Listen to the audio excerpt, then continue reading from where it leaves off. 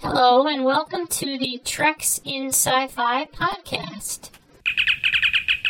Greetings, fans of science fiction, Star Trek, Star Wars, and other geek things. This is Rico, and this is the Treks in Sci-Fi podcast. This will be episode 105 for February 25th, 2007. It's Oscar night, and they didn't invite me. Anyway, we're going to look at a episode from the first season of Enterprise this week called Shuttle Pod 1, which I think is a really good entry from the first season of Enterprise. We've got some news and information, some listener calls and comments, and just general fun, so stand by. Here we go.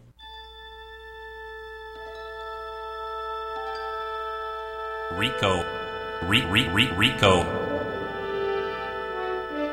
Treks in Sci-Fi. Treks in Sci-Fi.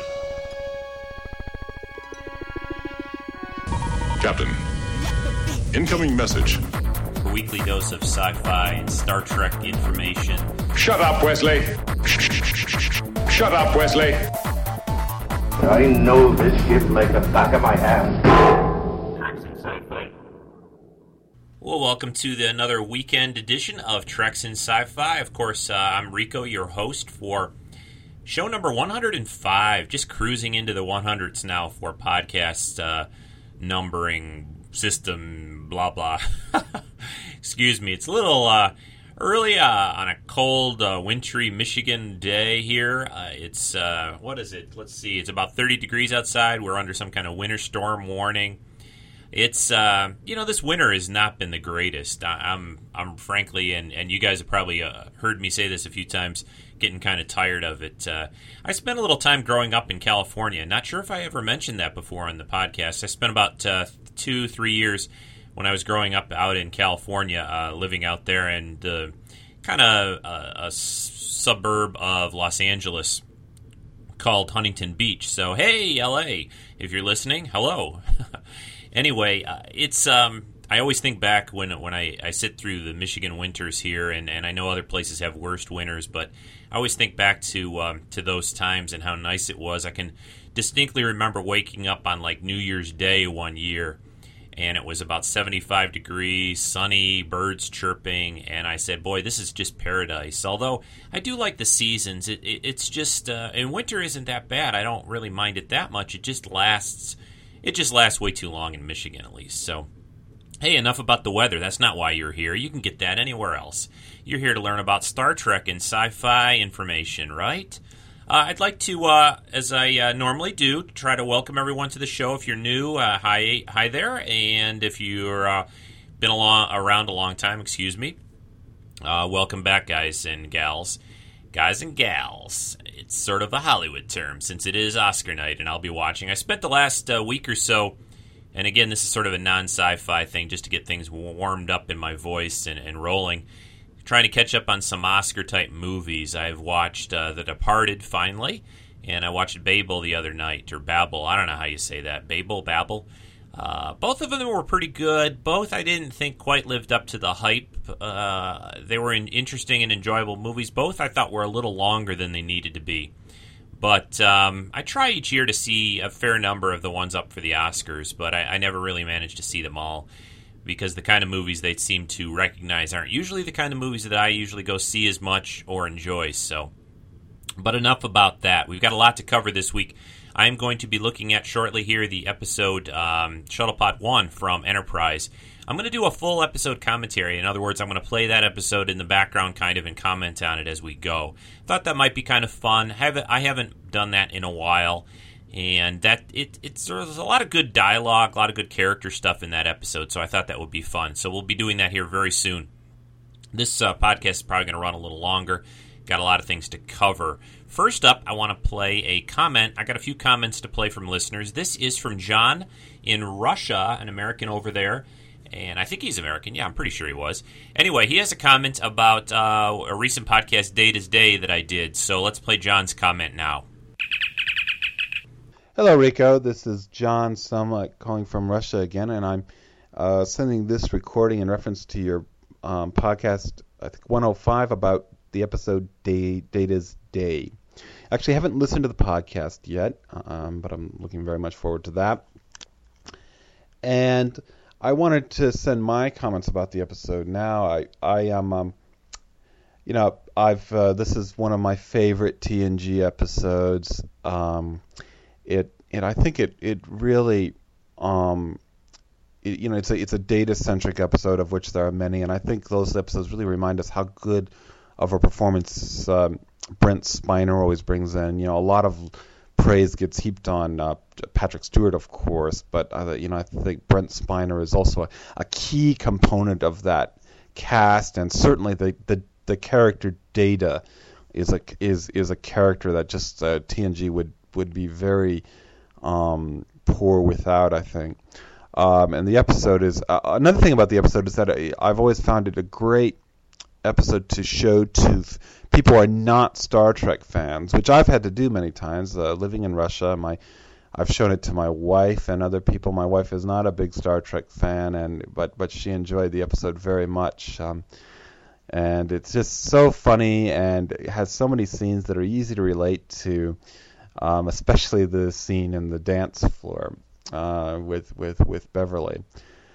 That reminds me of probably the one quibble I have with the episode, unfortunately, is that Data's in there trying to practice dancing, trying to get ready for the wedding, and it just amazes me that with all the thorough research that Data must have done about the history of weddings and the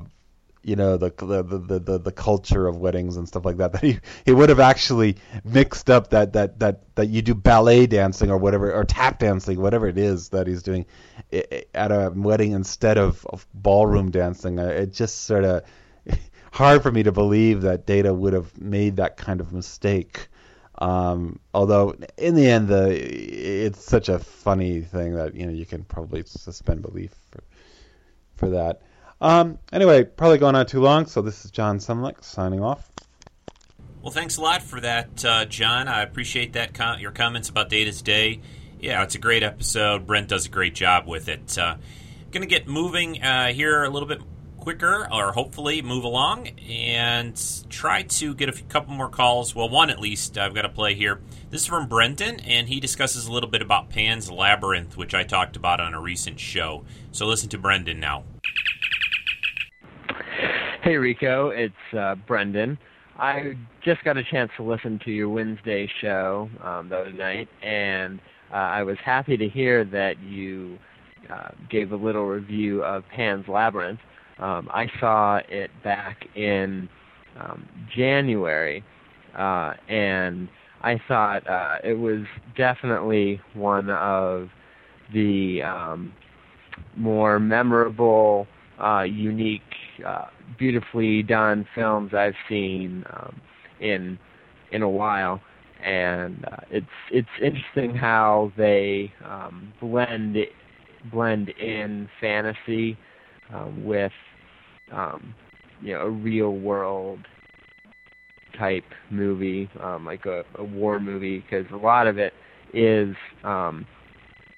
movie is taken up by the other plot line of the war that's happening in the real world. So I think if some people go to the movie expecting it to be 90% fantasy, they're going to be disappointed. But I think the melding of the fantasy with the real world is what makes the movie so unique and poignant. And also, actually, the same day I went to see Pan's Labyrinth, I followed that up by going to see Children of Men. And Children of Men is a sci-fi movie, as most of your listeners probably know. I think its release was somewhat limited, but all I can say is go out and see Children of Men. Alfonso Cuarón, the director, just does an incredible job on it. The futuristic world he creates is incredibly vivid, and to me, frighteningly imaginable. So all I can say is definitely go see Pan's Labyrinth, go see Children of Men. I know I've already seen Pan's Labyrinth twice. The second time, I was able to pick up on things that left me confused the first time, and I'd love to see Children of Men another time also. So, yeah, thanks for trying to get the word out there on Pan's Labyrinth, and yeah, just keep it up. Thanks. Bye. Yeah, thanks for that call, Brendan. Appreciate it. Pan's Labyrinth, Children of Men. Yes, I saw both those. Enjoyed them both. They're a little bit different than people might expect. I have to say, both of them contain quite a bit of violence. Just as a little bit of a warning, they're not for real little kids at all. So I'm not sure. I think Pan's Labyrinth was rated R, and I think Children of Men is probably also rated R. I think they both are, but both very interesting films, and definitely for a sci-fi fan or a fantasy fan or just a fan of good movies, I think. Interesting, different kinds of movies. Go see both of those. Hi, this is Len from Jawbone Radio, and whenever I need the latest Star Trek or sci-fi news, I listen to my friend Rick on the Treks and Sci-Fi podcast. Hey, do you think he's going to be talking about Wookiees? Because I love Wookiees. Okay, we're going to change gears just a little bit here, talk a bit about news, Star Trek, Star Wars, and other sci-fi news, anything going on in the recent days. The big Star Trek story news is that it's been, I guess, about 99% confirmed. Well, let's just call it 100. J.J. Abrams is definitely going to direct the next Star Trek film, which is going to is shooting for a release date of Christmas time 2008. So what's that make it? Like about a year and a half away? A little bit more than that. Well, it'll be a year from this coming Christmas. So 2008, Christmas time, Star Trek film, new one, directed by J.J. Abrams. And the story has also been pretty much confirmed that it is going to be a young Kirk and Spock story set during their academy days, and probably a first mission for them together. So we'll see how that all works out. There's a lot of danger, and we've talked, or I've talked several times, other people, when we've had Skype calls, we've talked about this idea before. It's got definitely its good and bad points of doing that kind of a storyline, but I think by the time this movie comes out, I think the Star Trek fans out there will be pretty hungry for seeing a new film. So I actually think this is going to do pretty well. I think J.J. Abrams is a good director. I think he creates interesting stories usually, does a pretty good job with stuff. I've enjoyed his work before, so we'll be looking for that movie in 2008, and we'll be following its progress here on Treks and Sci-Fi. On the Star Wars news area in front, Daniel Logan, who played the young Boba Fett in the Attack of the Clones film, is supposed to have a meeting with Rick McCallum, who is sort of the executive producer of the prequels and George Lucas's kind of right-hand man.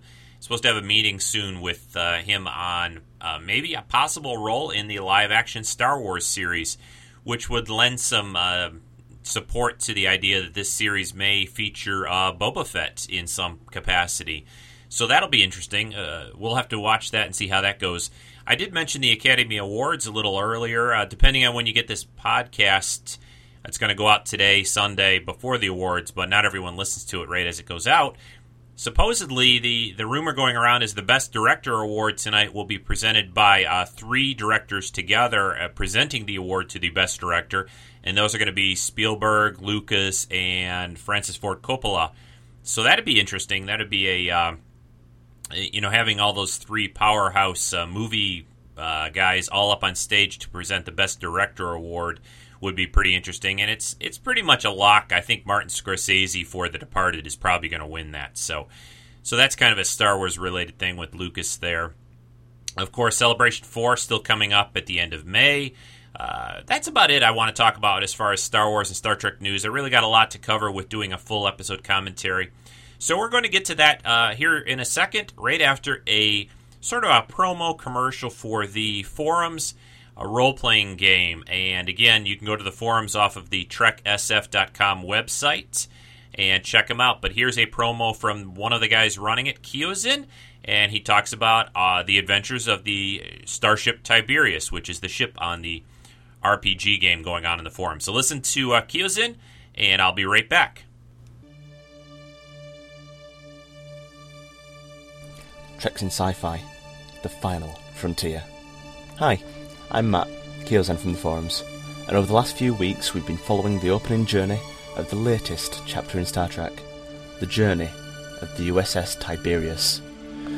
Crewed by the alter egos of the forum members, the Tiberius has now launched from space dock and is embarking upon its first mission to meet with a mysterious group of Iconian clones who seem to have some history with the Titan's commanding officer, Captain Gilbert Bell. And if that wasn't enough to deal with, the meeting is to be held with delegates of the Cardassians, Ferengi, Romulans and Klingons. Tensions are high, and old rivalries are bound to show, as all the races involved show their eagerness to acquire trading rights with the descendants of the once powerful Iconian race.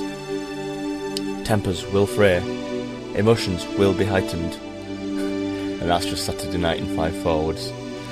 So come along and register at the Treks in Sci-Fi forums. I guarantee you won't be disappointed.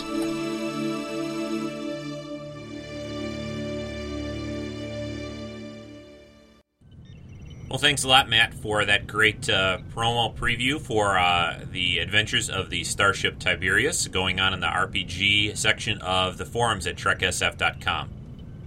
Well, I'm about to start the episode, Shuttlepod 1, from the first season of Enterprise. This episode features both primarily Trip, the engineer on the ship, and it features... Why am I blanking out? Features Malcolm Reed, of course, the tactical officer. I don't know why I'm blanking like that. Excuse me, it's the cold weather. I'm going to blame it on that, yes. Anyway, Malcolm and Trip end up sort of being stuck on a shuttle pod together, and that's the basic premise of this episode. I'm going to get it started, and I will discuss it as we go. So here we go.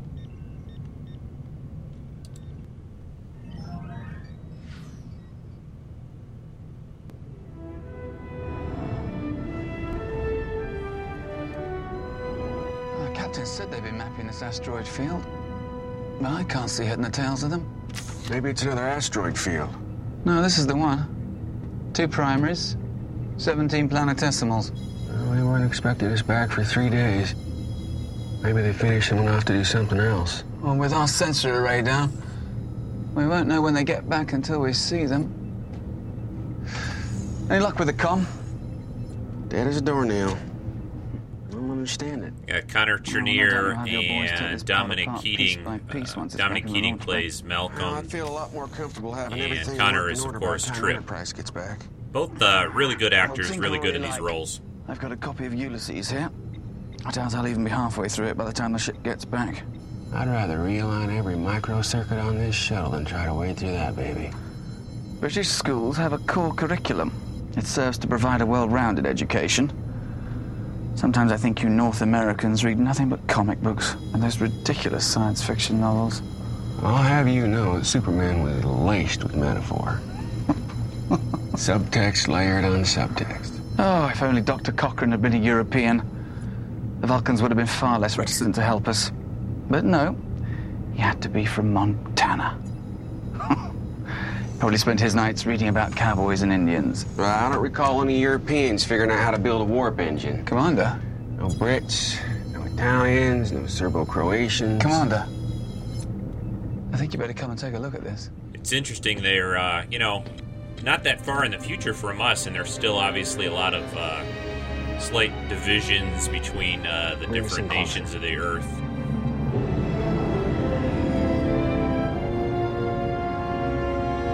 Kind of coming in close to an asteroid now. The damn sensors were only working. We could bring us around again.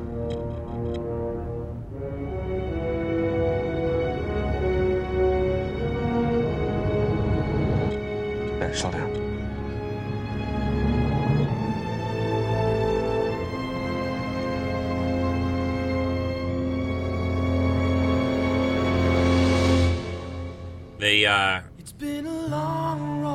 They saw debris, which appears to be had some of the insignia number from the Enterprise. NX-01 is its letters designation. So they saw that scattered on the asteroid surface, made them a little bit concerned because they were supposed to rendezvous with the Enterprise here.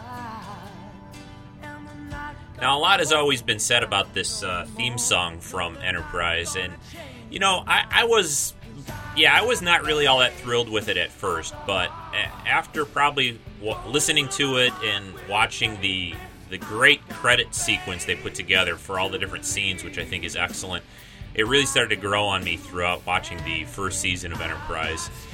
I think the song is really nice. I think it really fits the mood of the show. I think it fits the spirit of Star Trek in general. It's really fitting. And I have to hand it to them. They took a big shot at and a risk here of throwing something different. Any Star Trek series before this, they'd never used a vocal in the opening theme. And, of course, they tried to do this on Enterprise, and it sure didn't, get met with a lot of approval from a lot of fans at first. But I think eventually people, that gave it a chance started to enjoy it. Go back to the episode now, showing the Enterprise in space, Archer in his ready room. How are the Tesnians doing? Dr. Phlox can only keep 12 of them in the decon chamber at a time. What about the other, 22? He's rotating them. And they seem to be doing fine on our atmosphere, but they need at least 6 hours of boron gas a day. He says we've got enough to get them home. Have you learned their language? Yes, sir. What do they have to say? They're pretty rattled. Most of them had been on that ship for years. It's a lot to digest. They've lost everything. They're alive. Does the captain Scott have any idea Bakula what as happened? Captain Archer. No, and he feels I really terrible enjoy him about in this damage to role. Enterprise. I enjoyed him a He has lot no in idea Quantum what went Leap. wrong. I think he's When they a approach really their good docking port, role, they or a lost really control good of their fit sensor for the array, role and of then a Archer few seconds later, and captain their of the navigation starship. system went I out. think he does a great job, and Thank God their as the escape years go pods on, were I think he does even better. I saw the wreckage on I still Asteroid. think this show got It was cut unexpected. short. I think they could have done a lot more seasons and really Archer to really Mayweather. explored their What's our characters ETA? and fit into We the should Star reach Trek Destiny in about universe 20 real well. hours, sir. Good work. That should get us back to our rendezvous coordinates well before Trip and Malcolm get there. Let's drop out of warp for a few minutes. I want to inspect the damage to the launch doors. Aye, sir. As I go through this episode, like I'm trying to do, I'm trying to adjust and tweak the volume, turn it down a little when I'm speaking and turn it back up after I'm done. So hopefully I'll try to keep those levels so you won't have to keep adjusting your volume as you listen to this. But it's difficult to talk over keeping the volume up on the show. So just that's sort of a little technical aside as I do this full episode commentary. Astrometrics detected what could be microsingularities in the vicinity of the asteroid field. Microsingularities are a Vulcan myth. There's no scientific evidence that they exist. Our deflectors registered some unusual charged particles at the same time the Jolene Tesnian ship Blaylock began to malfunction. Estebal Any similar damage on Enterprise? No. does But a really our good whole job plane was also as a polarized. Vulcan. I think a difficult role, especially for Vulcans had their way, they'd a blame fairly them for young the common actress.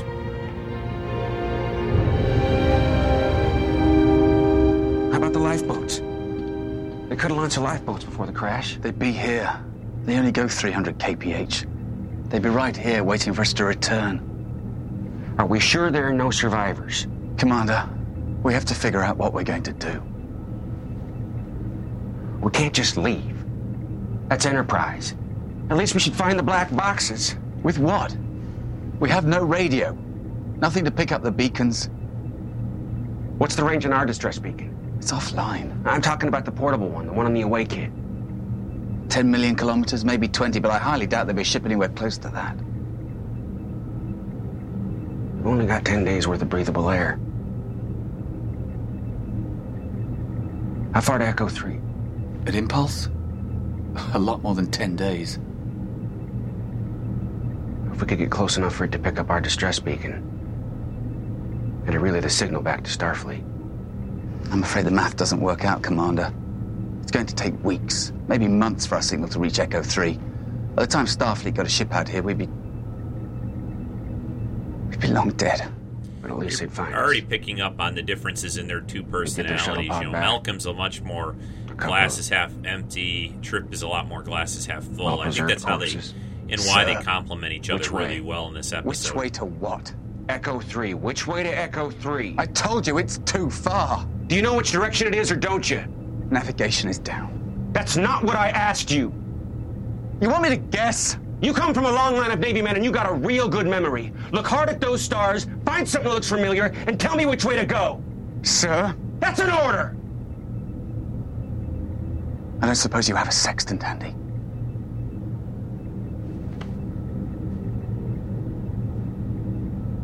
I left it with my slide rule. I saw Connor Trinneer quite a few years ago at a convention. He's in person, he's a lot like his character Trip, kind of a southern guy, very a lot of charisma, a real nice guy, and I think he does a great job in his part. Take one more low pass over the wreckage, and then set a course.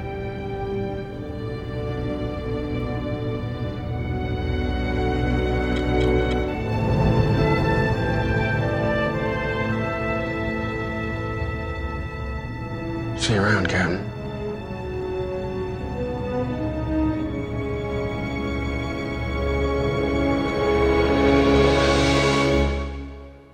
Yeah, things don't look too good for our heroes. But of course, it is not over yet. 2151. By the time anyone hears this, by anyone I suppose I mean anyone human, Commander Tucker and I will be long dead. It's my intention to recount the events that led to the destruction of the Starship Enterprise, and to express my deepest feelings regarding my short but memorable service with Starfleet. Tell him I'd love to add my 2 cents, but I'm trying to get a little work done.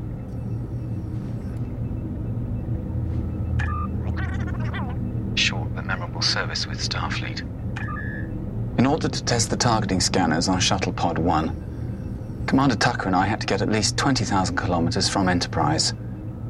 During our 3rd trial, we experienced a brief but sizable jolt, and shortly thereafter realized that our sensor array had gone offline. This sensor array is more than offline, it's totally fried.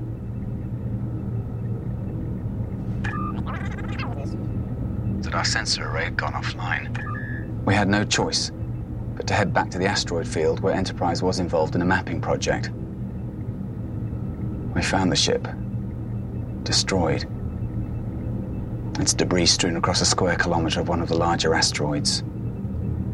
Had our sensors been working, we certainly would have done everything possible. Keep in mind that all their information here is just based on their visual, their eyes looking at the stuff, not their sensors. The sensors are offline, so and limited air. It's kind of why they didn't quite get the full picture of this. Someday this vessel, eventually this log will be found.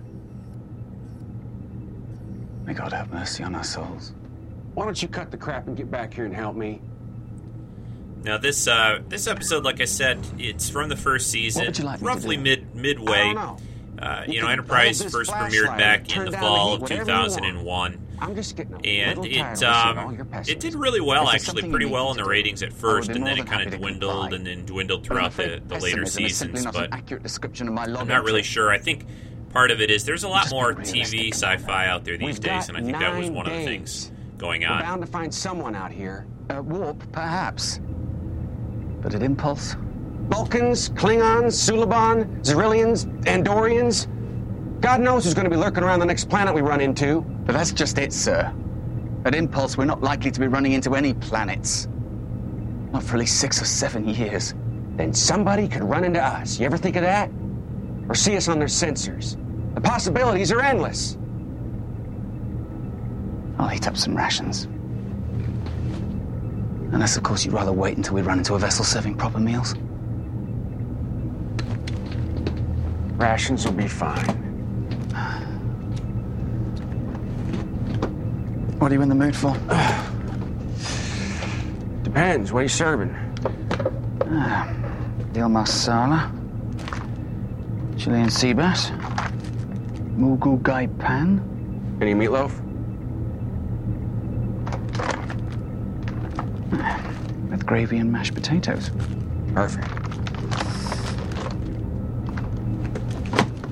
I like how they have these little food packs, kind of like almost astronaut-like food.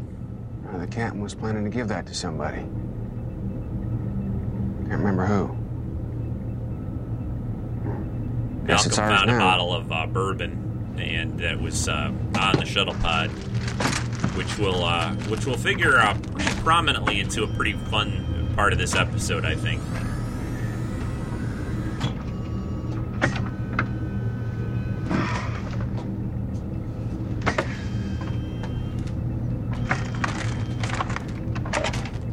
It's nice to see the characters doing something, so ordinary as just sitting down and eating together.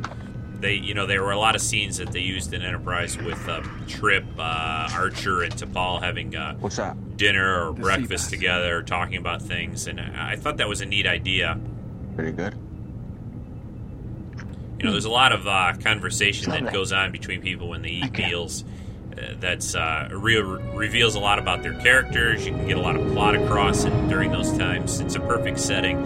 Voyager did it, Enterprise did it, and Next Generation a little bit. Deep Space Nine in Quark. So it's you get a relaxed place, and they all get a chance to kind of let their hair down and talk. Never received those letters. You were, I believe, in the process of moving back to Malaysia at the time. But you must have spoken to Aunt Sherry during that period. And I know she received my letters. I would hate to go to my death thinking that either of you felt I was trying to avoid... Malcolm! You've been at it for hours now. Don't you think it's time to give it a rest? As I'm sure you must have heard, that was my esteemed colleague, Commander Charles Tucker. Mr. Tucker doesn't share my belief that it is essential to say what must be said, to leave a record, tie up loose ends. Mr. Tucker is laboring under the false hope that we are going to be miraculously rescued before we both suffocate. Mr. and Mrs. Reed, I realize that you've just begun a period of mourning and that I'll never get an answer to this question. But I gotta ask it anyway. Was Malcolm always this cynical? In a few days, when the reality of this situation actually begins to sink in, you might very well decide you want to record some logs of your own. You have my word. I will not interrupt you. I just need to get some sleep, Malcolm. Is that so hard to understand? We have less than 9 days of oxygen left. It seems a waste to use it up sleeping. If I don't waste some oxygen sleeping, I'm gonna start getting real cranky. And you don't want to spend your last 9 days cooped up with me when I'm cranky. So turn that thing off and get some rest. I like Trip in this episode. I think that he's probably a little bit more like I would be in this. I wouldn't think probably... you never know what you would do when faced with that kind of situation, but I think I've tended to always be somebody who refuses to accept, things that might be considered inevitable, that I would just We're back. Consider that they... Still, Lieutenant. There would always be a chance, so... And I think if I let my mind slip into that we were doomed, I don't think I'd be able to make a move at all, so... Fine. Thanks to you. Now there's a scene there. They appear to be back in sickbay with Dr. Phlox and the captain. There will be plenty of time to explain what happened in the morning.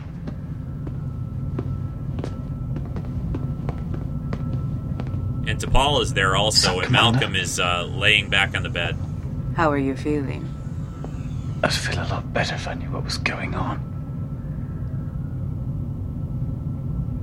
Captain Archer would be quite annoyed with me if I told you of your heroics. I believe he's looking forward to doing that himself in the morning. Heroics? I had no idea you could be so selfless. In the face of such danger, most males of your species would have given in to their fear. Well, since you're obviously not going to tell me what happened, I suppose a simple good night will have to do. Vulcans could never ignore courage. Now and this T'Pol is kind of stroking Malcolm's We'll hand. never ignore Lieutenant Malcolm Reed again. I can't say I've ever ignored you, T'Pol. Is it alright if I call you T'Pol? Yes. May I call you Malcolm? I suppose so. But if the truth be known, I've Never much cared for the name Malcolm. Always seemed a bit too stuffy. I think it's a lovely name. Malcolm is the Vulcan word for serenity. Well then, perhaps I won't change it. Pity though. I was rather growing fond of the name Stinky. I can't believe you just did that. Did what? You smiled. I saw you smile. Vulcans don't smile. This one does. I saw you. You're mistaken. It was when I said stinky, wasn't it? You smiled when I said stinky. Good morning, Stinky. It's a lovely day, isn't it? Stinky.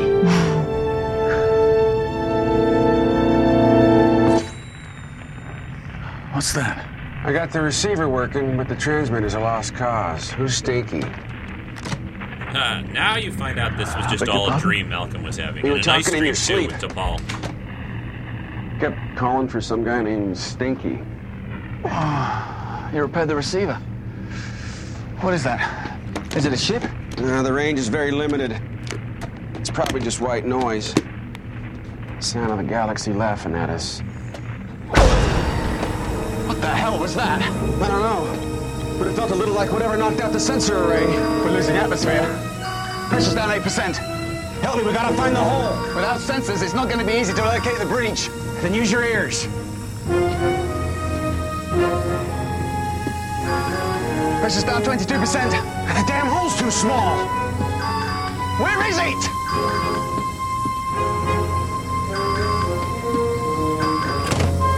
What are you doing? It's nitrogen for the coolant tanks. Just give me a few seconds.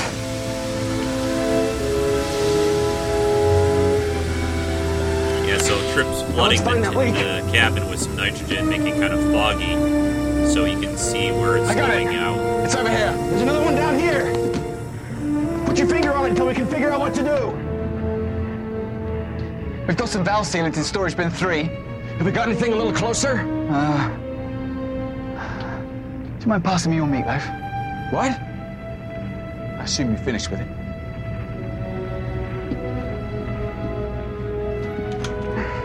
Yeah, something basically punctured a couple of holes in the shuttle pod, venting atmosphere. They've got to seal them up, obviously, or else they're not going to be in too good a shape. Malcolm's grabbing some mashed potatoes.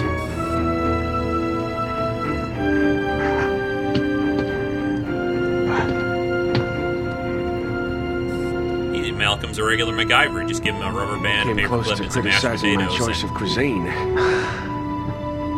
Obviously, whatever hit us went clear through the pod. I'm afraid it did more than just puncture the cabin commander. On its way out, it was kind enough to rupture one of the O2 cylinders. Great. How much closer to oblivion are we?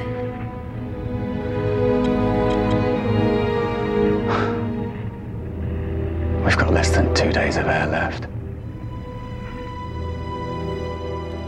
Well, that's a bad thing. You know, these, keep in mind the shuttle pod is damaged already. I'm trying to recall, I don't think the shuttle pods really even have any kind of deflector shields of any great degree. They must have a little something, but nothing enough to stop what's going on here and making these holes. We'll never know. Always the optimist. We have 40 hours of air left. What do you expect me to do? Sit here and plan my wedding? I'm confident there'll be a Charles Tucker IV one day. Then maybe it's your wedding we should be planning. That's assuming we can find you a bride in the next day and a half. Any suggestions? There was a little bar in Mill Valley where all the Starfleet trainees used to go. The 602 Club. You know it. I was there more times than I can remember. I met the girl of my dreams my first Friday night there. No, she was the one. There's no doubt about it. We had it all figured out.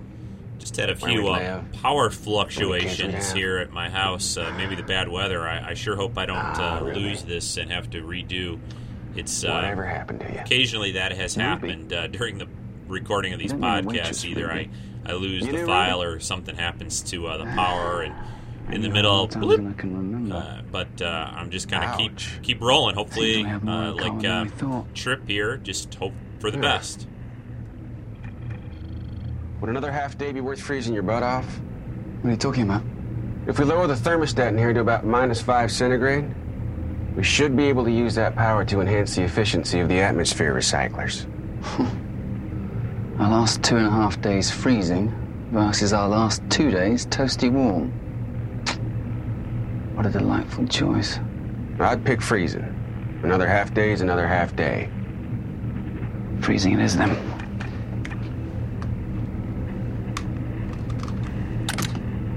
And just what are you doing? An officer at his best is always well groomed. Nice to see you're developing a more positive attitude. Actually, I was thinking about what our corpses would look like when they're eventually found.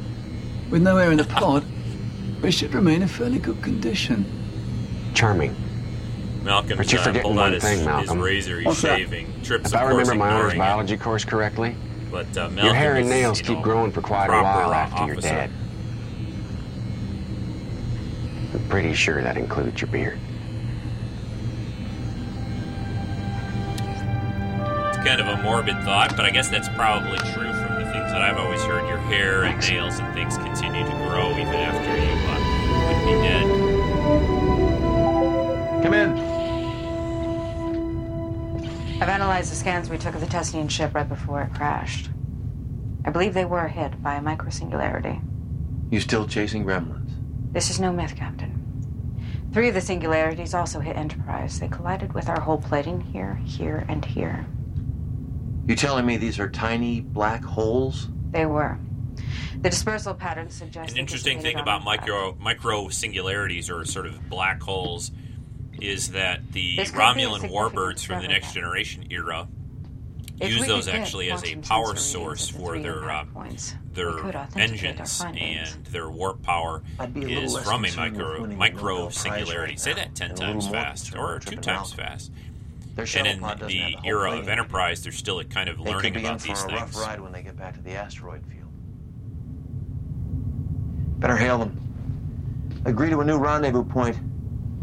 I never intended to suggest that our crew members were less important than a scientific discovery, even one of this historic magnitude. Time's a-wasting.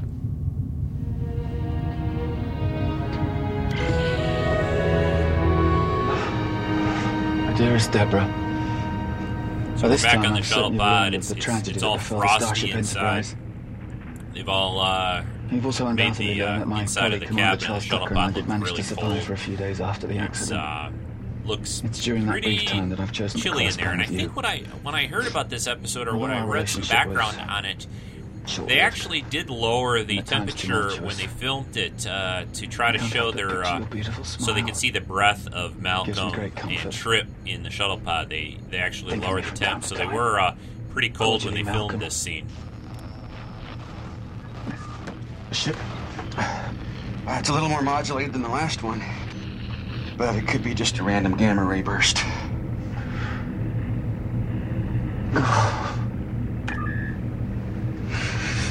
My dearest Rochelle, by this time I'm certain you've learned of the tragedy. Wouldn't it be easier just to record one message and then add the dear whoever afterward?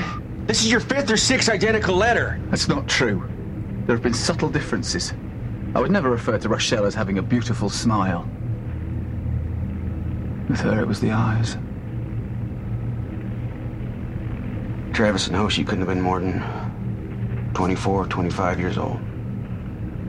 If the captain were here with us now, I wonder if he'd feel guilty about bringing them on this mission. Not for a minute. They died doing what they loved. I don't remember Hoshi loving much about being in deep space. Oh, she was coming along. She saved our asses on more than one occasion. Plan on letting her family know just how essential she was. Sounds to me like you do have some letters to record. I'll wait to tell them in person. You know, your treacly optimism is beginning to get just a little bit tiresome. Unlike your heartfelt letters of farewell to half the girls in San Francisco, at least I'm capable of accepting our fate. We're going to be dead in about 33 hours. Whether our beards continue to grow or not is of no concern to me. We will be dead. Unless some ship happens to cross our path, our bearded bodies will be discovered in about 3 or 4 years. Is that optimistic enough for you? What's your problem with having a little hope? What's your problem with facing the truth? You're a regular Grim Reaper, Malcolm. Anyone ever tell you that? Well, if this little trip is a death sentence, then it would seem to me we're entitled to a last meal. What'll it be? I'm afraid our selection Good is stuff somewhat there limited. with the characters again. Really getting on edge, and again the difference between them. One kind of an optimist, one kind of a pessimist. It's kind of that's kind of simple terms, but it really gives you insights to the characters. Throwing the two of them together for this episode. What's the matter, Lieutenant? Really like this idea. Really interesting. Show? Kind of like the Galileo 7 did. Too high to pilot a shuttle? Back in the original series, they did the same kind of thing with having the characters sort of out of their element. When Spock was in command of the Galileo on that planet, the different crew members giving him a hard time, and all the differences coming out. Live a little.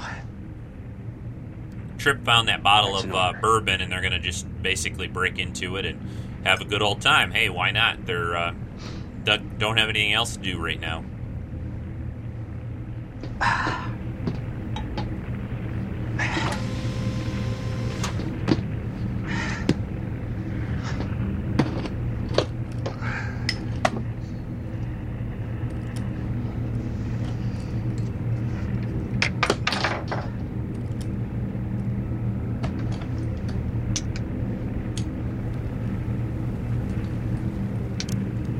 Do you really think that's going to provide any heat? The bourbon will provide the heat. The candle's just for mood.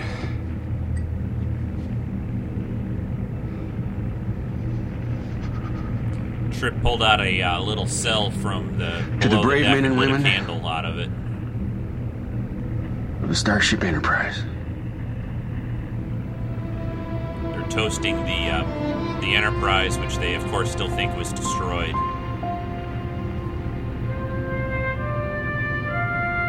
You know that's going to consume oxygen, don't you?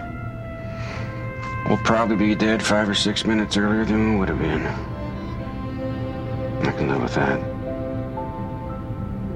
Anyway, it seems to me as far as you're concerned, the sooner the better. Is that really how you see me? The eternal pessimist? The Grim Reaper? I don't want to die. What makes you think I want to die? Because ever since we saw Enterprise spread across that asteroid, you've done nothing but write your own obituary. I lost nearly everyone I cared about. On that ship. Those girls I talked about. Rochelle, Deborah, Caitlin. None of them worked out because I could never get very close to them. Never got very close to my family either, for that matter. Not that it's any business of yours.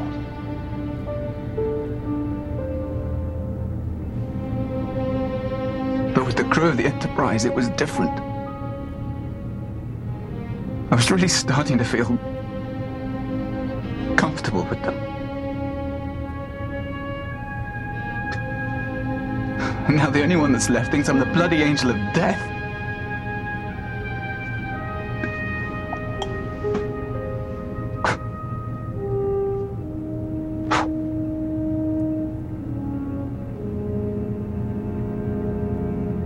All of a sudden, 5 or 6 more minutes sounds kind of nice.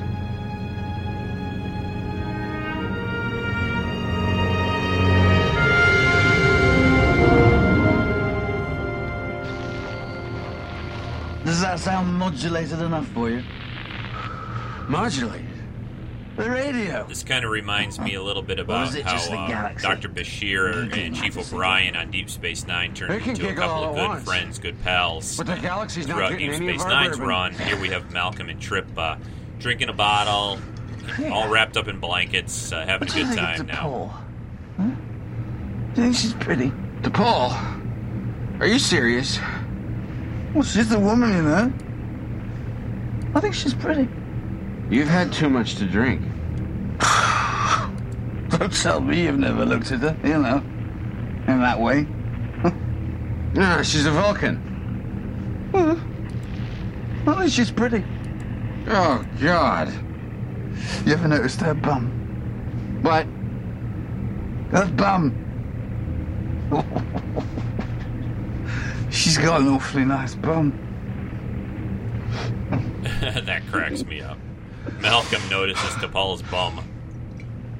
To Sub-Commander T'Pol.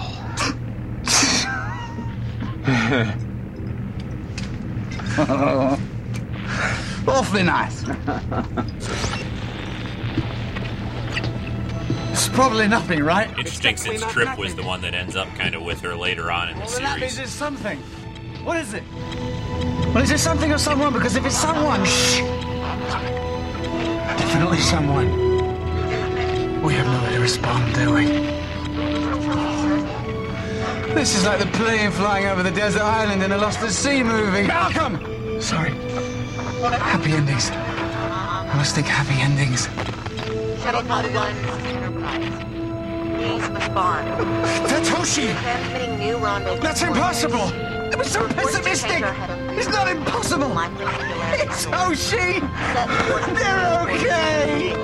Enterprise is okay! It's Hoshi! Adjust your heading to the new coordinates. We will rendezvous in 2 days. Commander, Lieutenant, please respond. Rendezvous! What a beautiful word! What's wrong? They've got no way to answer. They're still 2 days away. And we only have a little more than 1 day's air left. And no way to tell them to get here sooner.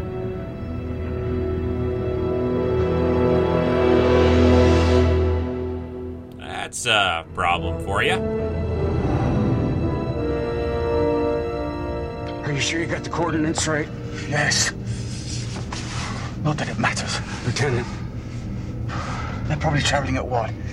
Warp 2, Warp 3? Compared to them, we're like a garden snail. Where we go and how fast we get there is irrelevant. If I purge the CO2 filters, it'll give us a little more air. How much? An hour's worth? Probably less. Great. So when they reach us in 2 days, we'd have been out of air for 11 hours. You ever try holding your breath for 11 hours? Train leaves New York at 3 a.m. heading west, while another leaves Chicago at 4:30 heading east. I never could figure those out. Enterprise is going to wonder why we haven't responded. Right? Maybe they'll be concerned and increase their speed. Maybe. But if we really want to get them to go to high warp, we're going to have to attract their attention. Something a little more dramatic than not answering their hails. Can they see us on their sensors? 2 days away at Warp 3? No, they can see us. Maybe not too clearly. But we should be a nice little blip on T'Pol's viewer. Then we've got to get that blip to tell them to pick up a little steam. What if we fired our weapons? They're nearly a quarter of a light year away. Our plasma cannons have a range of less than 10 kilometers. It would all still look like a single blip. It's gonna take a lot more than that. What if we jettison the impulse drive? What good would that do? Well, you could rig a self-destruct. I imagine that would make quite an explosion. Maybe even big enough to make that blip do something odd. I can't blow up our engine. We'd be adrift, dead in space. What's the difference between that and traveling at a snail's pace? I'm an engineer. I won't blow up our only engine. Then I'll ask you again. Ever hold your breath for 11 hours? This kind of course, reminds you still of the Galileo 7. I have some micro detonators in here somewhere. With Spock's jettisoning their fuel and creating that little signal that the Enterprise picked up on to find them before they decayed.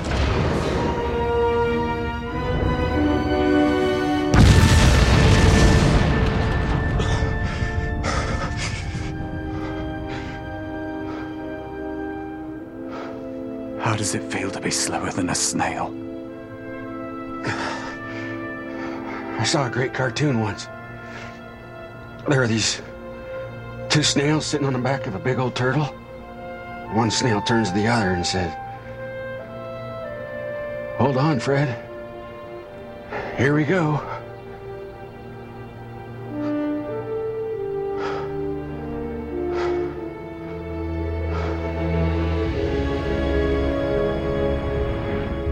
If I'm right, they get the rest of the bourbon. Fine. Less than 12 hours. You win. More than 12.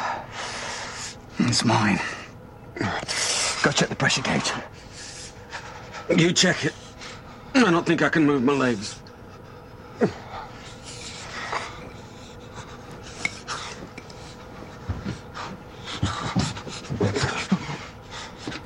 Yeah, things pretty grim at this stage. Jettison the engine, not really moving much except from their previous... I can't believe we've been sitting here that long. Come on, let's hear it. How much air's left? 10 hours. That's probably the last bet I'll ever make. And I won. I should feel like celebrating, shouldn't I? The whiskey's yours. Now, why don't you give us a toast before you drink it?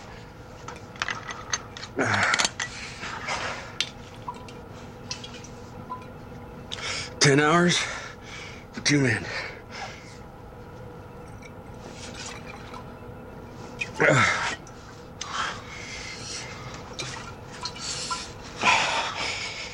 If there were only one of us, he'd have 20 hours, wouldn't he?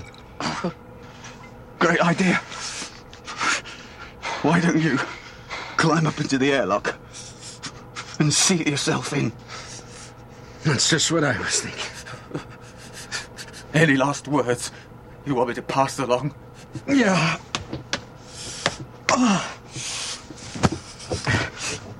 Tell Captain Archer that it was one hell of an honor serving with him. What are you doing? We don't know whether or not they saw our little display of pyrotechnics. But either way, this will double your chances. You're crazy! Now get down from there! Sit down, Lieutenant. If anyone should go up in there, it should be me. You're the chief engineer. I'm also in charge of deciding who's going into this airlock. Do I make myself clear? Commander? What are you gonna do, kill me? It's set to stun. I don't want to use it, but I will. Put it down. Go to hell! Stop trying to be a hero. It doesn't suit you.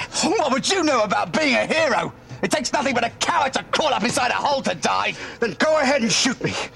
But you better hope we don't make it, because if we survive, the first thing I'm gonna do is bust your ass back to crewman second class for insubordination. Be my guest. I can use a little less responsibility. Now, get down here. Who the hell do you think you are? You're an armory officer, and perhaps your friend. Friends don't shoot each other.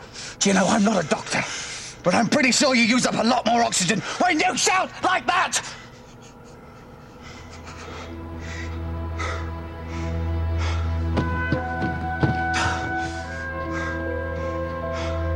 So what are you saying?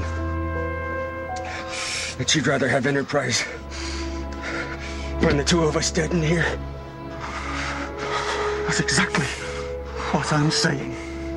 If there's one chance in 1,000 that they saw our impulse drive explode, that they increased their speed, I'll take that chance.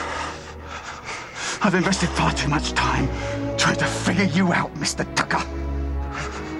See, things have changed a bit now. Now Malcolm is the optimist.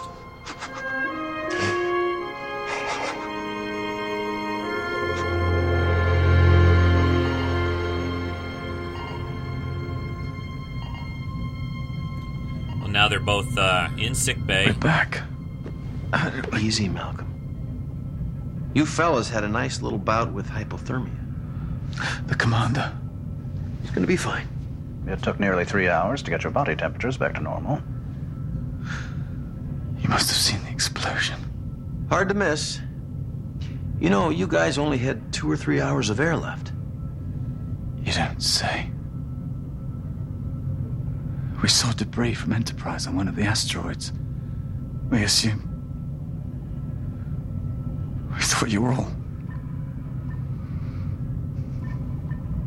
I'll tell you all about it in the morning. Right now, the doctor needs to warm you up a few degrees.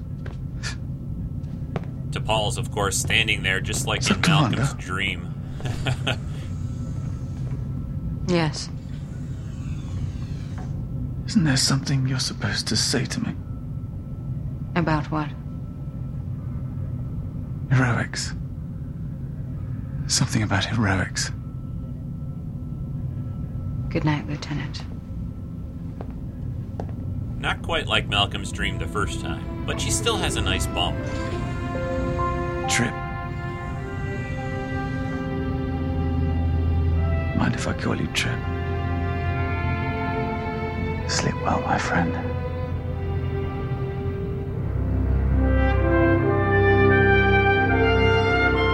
Well, there you have Shuttlepod 1 from the first season of Enterprise. And I really, I think that those people that didn't give Enterprise much of a chance, if they saw this episode and quite a few others, they would think again, I think. Did I say that too many times? I'm sorry, I don't know what's wrong with me this morning. Good episode. Excellent performances by both those guys. Really enjoyed it. I like those kind of episodes that are a little different. Not just, here's the bad guy, we've got to do something about it, or whatever. It really gives you a chance to look at the characters, and it was a good episode for them for the first season to do that kind of a show. I think if they had a few more of those shows, maybe they would have gotten a little bit more interest, a little more of a following, perhaps. I don't know. You can always go back and second guess these things. It's too late to really do that now. Who knows? Things are. It's still 40 years since the original series premiered of Star Trek, and they're going to do another movie. So maybe the story isn't ended for Enterprise. A lot of those actors are relatively young, and it'd be a cool thing to see them back either on another TV series in some way or capacity, or maybe even in a movie sometime. I don't think as Mr. Spock would always say, there's always possibilities. I'm going to take a short break here and come back and round out the show, finish things up. But during this break, you're going to hear, of course, Nathan and Rick Moyer's take on this episode, Shuttlepod 1. And then after their comments about the episode, I'll come back and I have a sort of contest to announce. So stay tuned. Here we go with Nathan and Rick on Shuttlepod 1. Hi, Rico. This is Rick. And this is Nathan. And this is the Father and Son Review. Well, today we were excited when we found out that you were going to do Shuttlepod 1, and especially my son was, weren't you? Yeah, it's one of my favorite episodes of Enterprise. Yeah, it's kind of fun, and we enjoyed it a lot. And before we'll come back after this, but we did a really special thing for this episode of Father and Son Review because, well, we both liked the show Gilligan's Island when we were kids. Yes. And so we decided to go ahead and review the entire episode of Shuttlepod 1 to Gilligan's Island. So yeah, here we go. Enjoy. Just sit right back and you hear a tale of a tiny ship that started on the Enterprise for a little mapping trip. Debris on an asteroid got the officers all riled. They thought the Enterprise had crashed, so they'd be dead in a while. They'd be dead in a while.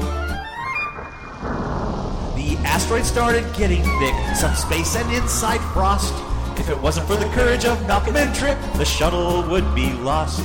The shuttle would be lost. The ship was adrift in the heavenlies of uncharted Federation space with Malcolm Reed and Tucker too. A cool prop ship and some booze to Paul in dreams. A live recording machine. Here on Shuttlepod 1, the micro-singularity started to rip up the ship. Malcolm was a pessimist, recording logs that got to Trip. So this was the tale of our space cadets. They floated for a long, long time. They had to make the best of things as their air depleted in time. No phasers, no tricor, no torpedoes, not a single luxury. Like Picard and Wesley on the Fountain Planet, as primitive as could be. So join us here each week, my friend. You'll get your sci-fi fill. As 4 whole years on UPN, Trek franchise prequel! That was awesome. Hope you guys like that. Oh, I can't believe we did that. Nerds. Oh, Geekville. Okay, there you go. Wow. And Yeah. So how many stars do you give that one, Nathan? Probably like 10 out of 5. No, not the song. Not the show, Shuttlepod 1. Well, I'd probably give it a 4. The script writing wasn't that good. I didn't like it that much, so I'm going to give it a 2.5, 3 stars. So there you go. I hope it was okay if we were a little creative on our review today, because there really was no guest stars. No, the whole episode was like probably $5 to make. Ship in the bottle. Well, no, the blow-up scene. No, that was cool. It had some good stuff in it. So anyway, so here's to you, Rico, and everybody at Treks and Sci-Fi. God bless you guys. Have a great one. This is Rick. And this is Nathan. And this was the Father and Son Review. Little buddy. Oh my gosh, guys, that was just so excellent. When you did that takeoff with Gilligan's Island and Shuttlepod 1, I'm going to have to post that just snippet up on the forums as a downloadable MP3 file. That was great, Rick and Nathan. I loved it. Keep up the great work. Those Father and Son reviews really are excellent. I really enjoy them, and I think everyone else listening to the podcast does. So let's go on to this sort of different kind of contest that I'm going to announce. This is more of a, I don't know what you call it, sort of I was trying to say the word lottery maybe, but not really that. I want to try to get some funds, raise some funds to continue to improve and tweak the podcast, equipment things, both, and also new little bits of software for the website. Anyway, to do that, what I created here was basically a grab bag of items. I call it a little grab bag sci-fi sampler of different things that I think people might enjoy. And let me go through what's in the grab bag, and then I'll let you know how to get a chance to win this. What we have, first off, we got some action figures. I'm going to put a picture of all this and list it on the website in the podcast notes area for this week. But the items here, we've got a Troy action figure from Next Generation, a Borg action figure from Next Generation. We have an Obi-Wan Kenobi action figure from Star Wars in cold weather gear. This is an unusual item, a different look. You'll see pictures of it, all this stuff, like I said, up on the website. Also a paperback book, the first Titan novel, which I read a few months back, which is really good. We have a large-sized Treks in Sci-Fi podcast T-shirt. Still got a couple of those hanging around. We have a C-3PO Pez dispenser and a DVD of the movie Excalibur, which is a fantasy tale from, when did this movie come out? About 1981 or so, I think, back in the early 80s. Really interesting take on the King Arthur legend. So I think that's all what I've got to put into the grab bag. This is the way you enter. There's two different things you can do. One, you can post a comment in the podcast notes. Pick a particular podcast you want to comment on, put a comment there, and I will put you down, as that will be one entry into winning this grab bag. To get additional entries for it, for every $5 that you PayPal and donate to the podcast, I will give you 2 entries, 2 chances to win. So do you have that? If you put a note in the podcast notes somewhere, if you want, also send me, I get a notification on those podcast notes, but send me a little email and let me know that you entered a podcast note and which episode that you picked to do that on. You can only do that once. You can put more in if you want, but just go to the podcast notes section off of the main website, the main menu there, and enter a note somewhere at one of the podcasts, and I will put you down for one possibility of winning the grab bag. And like I said, for each additional, or you get 2 chances, 2 chances for every $5 donated. And that you can do multiple times. If you donate $10, it's 4 entries plus 1 for the podcast notes. That would give you 5 chances to win this grab bag. This is going to go on for 2 weeks. So the podcast 2 weeks from today, which will be, let's see, that's March. I think it's about March 11th. Yeah, that's March 11th. I'm just checking my calendar again. Just want to get the date right. Yeah, March 11th. On March 11th's podcast, I will have everybody's entries. I will pick the winner and ship out this stuff, this grab bag of nice little sci-fi items to the winner after I randomly pick, or not randomly, well, it'll be a random generated number. I'm just losing it, folks. I'm sorry. I think you guys all get the idea. I'll put all these details in the podcast notes so you know how to do this exactly. The PayPal donation link is on the main treksf.com or Treks in Sci-Fi. Both of those will get you to the main website. There's a PayPal link there on the left-hand side that you can donate to the show. So there you go. Chances to win this nice grab bag of items. And I'm going to wrap up the show. We're at about an hour and 10 minutes or so. Got to do some editing to this and get it out to everyone to listen to. I think this was a good one. I hope you enjoyed it. I like Shuttlepod 1. Good episode. We got J.J. Abrams directing Star Trek, the next movie. Great father and son review. Some great listener calls. Check out the forums. Check out everything. If you want to participate on the show, you can always email me at treksf@gmail.com or send a voicemail to 206-88-TREKS, or you can always record your own audio and email it to me.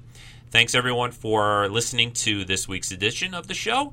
Also, we've got a couple days left in February. If you get a chance, go to the main website. Take a few minutes and make a vote at Podcast Alley for the podcast. There's a link there. Everything is on the main webpage that you'll need to know about that. And that's it. This is Rico signing off for another edition of Treks in Sci-Fi. Thanks for listening, everyone. Enjoy your week. I will talk to you again very soon. Bye-bye for now.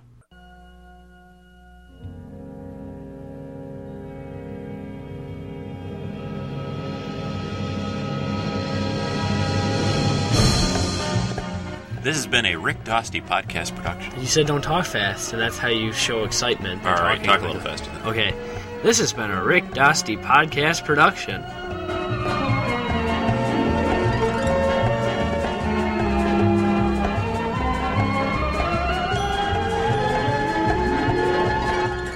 This podcast, copyright 2007, all rights reserved.